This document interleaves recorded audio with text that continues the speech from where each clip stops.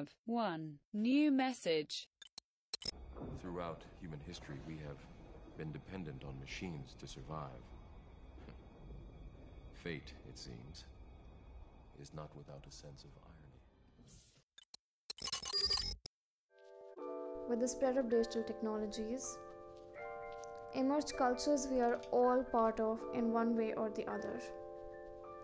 To know how, look or perhaps hear no further than our voice reaching you through whatever device you are on. Podcasts wouldn't have been possible without these cultures.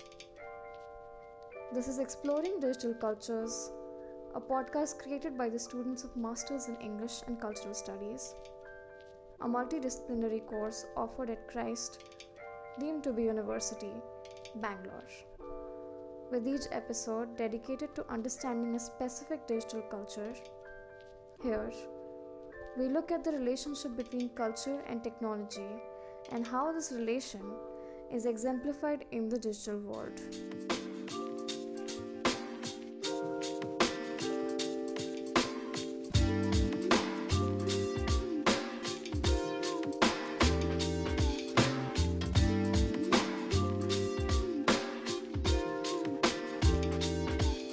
Before I start this episode, I need to put a trigger warning. This podcast contains real life examples of abuse, stalking, violence, and caste slurs. Hi there. If you have missed the earlier episodes, let me reintroduce myself. My name is Vanshika Chandravarma and I'm a master's student of English and Cultural Studies, Christ, deemed to be University, Bangalore. I have been working on social media and gender in the context of South Asia. In the last episode, I had introduced theories about the same. Moving on, I wanted to look into a contrast between the narratives of cybercrimes in the West as compared to South Asia. Well, as you can tell from the trigger warnings, this is going to be pretty dark.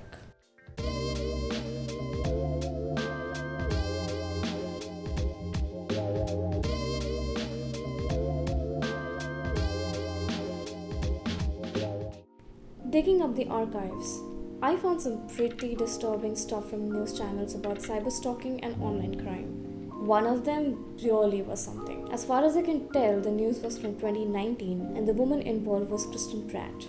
She had been cyberstalked by Patrick McKeown, a complete stranger to her, who threatened her, intimidated her, and sent her threats over and over again. He demanded that she get romantically involved. When she refused, he found her place of work and actively involved in stalking her. It was only when a passing by officer saw a suspicious stranger with a backpack lurking outside a building, he was able to get hold of his camera and discovered disturbing footage of McKeown recording himself threatening Kristen. Patrick McKeown was then taken into custody. It has been 2 years since the incident. Patrick has been released early for good behavior and banned from approaching Kristen ever again. Does it help?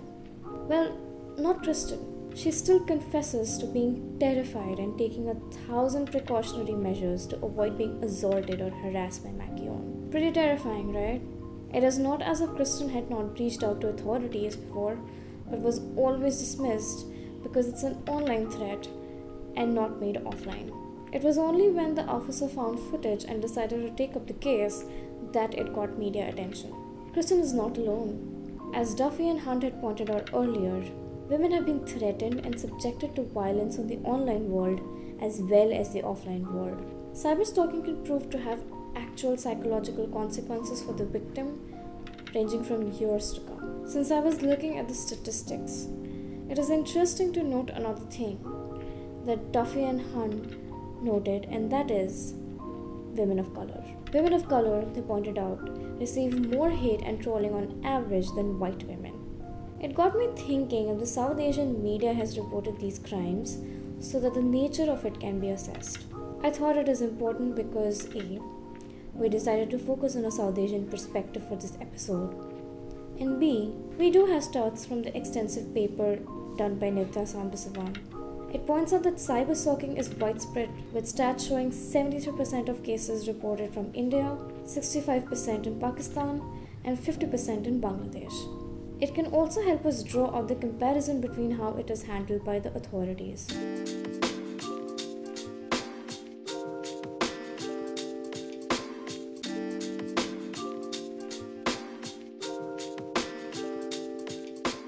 I wanted to pull out examples similar to Kristen's to draw a parallel acknowledging or understanding of the scenario when it happens in the South Asian countries. I have several accounts of such incidents from my personal life. These are mostly undocumented events, sometimes heard over Facebook stories, posts, and my inner circle. These can sometimes be creepy, as once I discovered a significant other of a friend bragging on social media how he stalked her online and used to follow her physically in order to woo her, to downright scary, as I once remember a girl on a women's forum talking about her ex-boyfriend using social media to track her down in order to intimidate her in person. When followed with her by the group members on if she is looking to get legal help, she admitted that she was shunned down by the police when she called them up because it was an ex-boyfriend. Then she was already a woman of no character and should not seek help. So I decided to collect these examples on the news and see if the victims got the appropriate handling. The more I searched, the more I realized that most of these reports did not have the victim's statement. Two famous cases of cyberstalking in India have been that of the Kathuria case and the other being the Vinupriya case. In case you are unfamiliar, Kathuria case is understood to be one of the first reported cases of cyberstalking in India. In 2001, Manish Kathuria was stalking an Indian lady, Miss Ritu Kohli. He then impersonated her by illegally chatting on the website www.mirc.com using her name and used obscene and obnoxious language and distributed her residence telephone number, inviting people to chat with her on the phone. As a result, Ms. Ritu Kohli was getting obscene calls from various states of India and abroad, and people were constantly calling and harassing her. In a state of shock, she called the Delhi police and reported the matter. The police registered her case under Section 509 of the Indian Penal Code, 1860, for outraging the modesty of Ritu Kohli. But Section 509 refers only to a word, a gesture, or an act intended to insult modesty of a woman. But when the same things are done on the internet, then there is no mention of it in the said section. This case caused alarm to an Indian government for the need to amend laws regarding the aforesaid crime and regarding protection of victims under the same. The Kathuria case ended up in the amendment of the ID law in India, while the Vinupriya case was mishandled and the victim, finding herself at a dead end, hanged herself. Again, if you are unfamiliar with the case, Vinupriya had reported to the police about her personal content being leaked, and instead of handling the situation, the narrative was shifted to blame her. This led to trauma and her subsequent demise. Other than that, most of the cases were not even documented by the media or channels. In fact, the victim's side of the story was often missing, as the victims were either afraid to come out in public or, in most cases, had taken to harm them, as similar to Vinupriya's case. Another case that was similar to this was Manav Singh's case. Manav's case is an example of internet trolling and its consequences. Manav Singh unfortunately died by suicide because he was threatened and trolled when a girl accused him of rape on social media platform. The case is still open and cites that trolling was the reason Manav decided to end his life. Of course, this isn't the first time something like this has happened.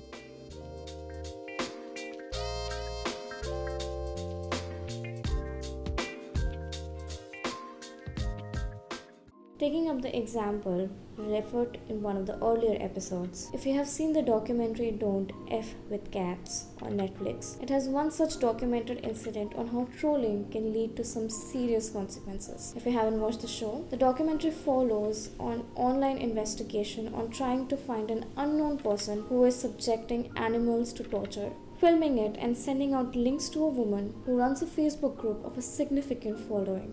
Since this investigation was taking place online and on a social media platform, it also had its consequences. The videos were always sent out from unknown links and addresses, and the culprit always had his face hidden. When a few people suspected that a particular man from South Africa may be making these videos, they trolled and harassed him to the point that he ended up dying by suicide. Trolling is not limited to such cases. Trolling is a tool that is used time and again on social media to bully, harass, and in general cause discomfort to the vulnerable. It has become so normalized that it has come to be accepted as an inevitable part of social media presence. In fact, I would like to reiterate that Duffy and Hunt pointed out that most content creators understand that getting trolled or hated on means that you have made it as an influencer. It came with the job, but you don't need to be an influencer to be hated on.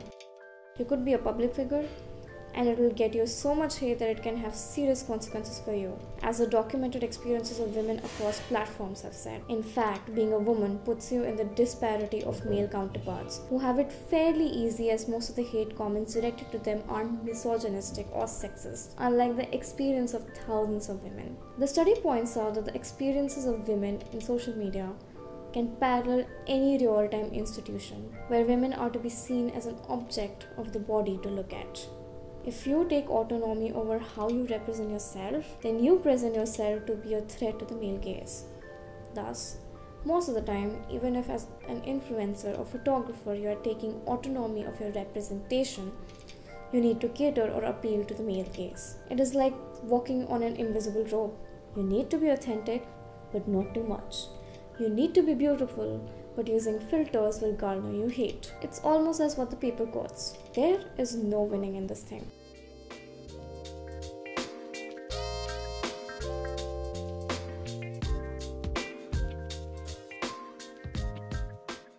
This makes the South Asian context to be studied twofold. In the South Asian countries, the same rules apply. Gendered hatred for wearing makeup, speaking on their experiences and accusations of using filters to enhance the aesthetics of the feed is a rampant negative loop that most influencers have talked about. Interestingly, even the influencers that this paper has decided to pick have seen a major difference in the attention of male content creator like Ankush Bhavna, present on Instagram under the name Ankush Bhavna, versus Isha Bahal, present under the name Isha Bahal Gets, for conversations around centering the body. Another thing to notice is the kind of hate that is garnered towards a Dalit woman as compared to a Savarna woman like Isha. Here, taking the example of Priyanka Paul, present on Instagram as Art Whoring, who is constantly shamed about talking about her identity and targeted by troll pages that constantly send her threats for being vocal about her Dalit identity. Isha, on the other hand, she acknowledges the caste divide constantly, exercises more control in terms of what is directed towards her. In this narrative, the understandings of how authorities handle it are almost similar to what Sambhu Sivan had pointed out. Most of the time, people turn to means to comfort them without turning to the authorities. Some examples to be cited are Bhavna talking on the platform about trolling and awareness when he does makeup. With Isha, she has turned to reporting individuals for their behavior on her page, while Priyanka uses it as a source of spreading awareness and talking about the hatred her identity and community garners. One of the famous feuds that have come onto Paul was from a recent tweet from Kangana Ranaut, a Bollywood actress had made on calling her scary looking. Online trolls have also made it a point to make comments on her body and on several occasions morph her pictures to depict her in compromising situations. These were, of course, non-consensual. I would read out the comments as Priyanka had posted on her Instagram account, but she has currently either deleted it or turned it private, and I can't find it. So, this trolling also consists of fat shaming her. Priyanka is definitely not the last person to be hated on for her body weight, and she isn't the only one. So, does it mean that we have still held on to our beauty ideals? It seems so. South Asian women are regularly trolled for putting themselves out there, being dark-skinned or just exposing themselves. Social media has come as a cultural shock to many people, as it is a space where women can exercise control over their bodies. Thus, what content they put comes with a sense of agency that may not sit well with the patriarchal societies that South Asian countries are.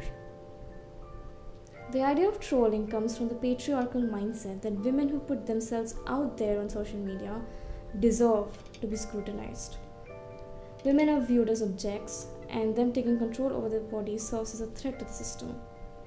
Thus, trolling becomes a way to moral police them and keep them in check.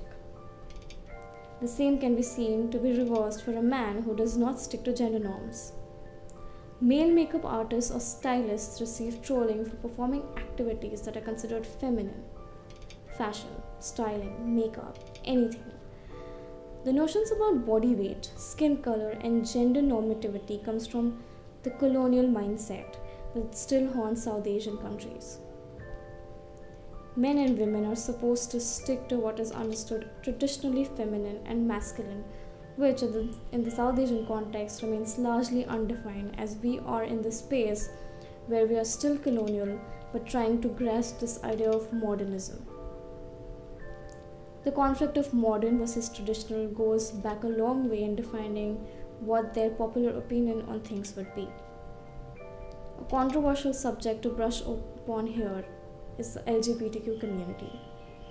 This mindset is one of the reasons why people belonging to the LGBTQ community are subject to trolling and misgendering. For example, Dr. Trinetra Haldar, a trans woman, opened about her receiving constant threats and trolls because of her identity.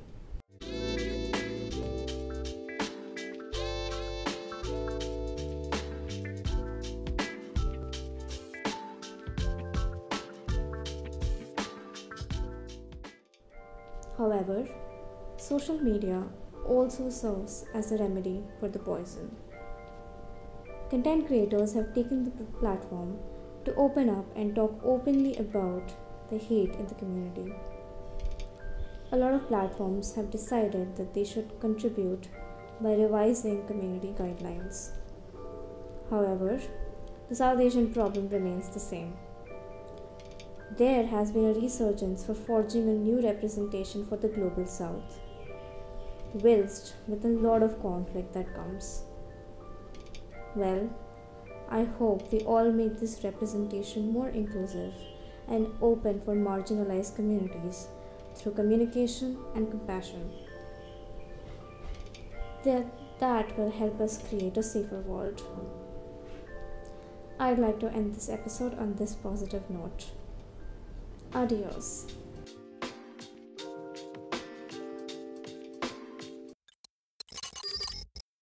The following is a sample of WWV, a radio station heard at a frequency of 20 MHz using Radio Jove. What you will hear are ticks which repeat in 1 second time intervals, followed by a voice indicating what time it is, followed by a tone, and then tick marks resume. You can also continuously hear the hiss of galactic background radiation.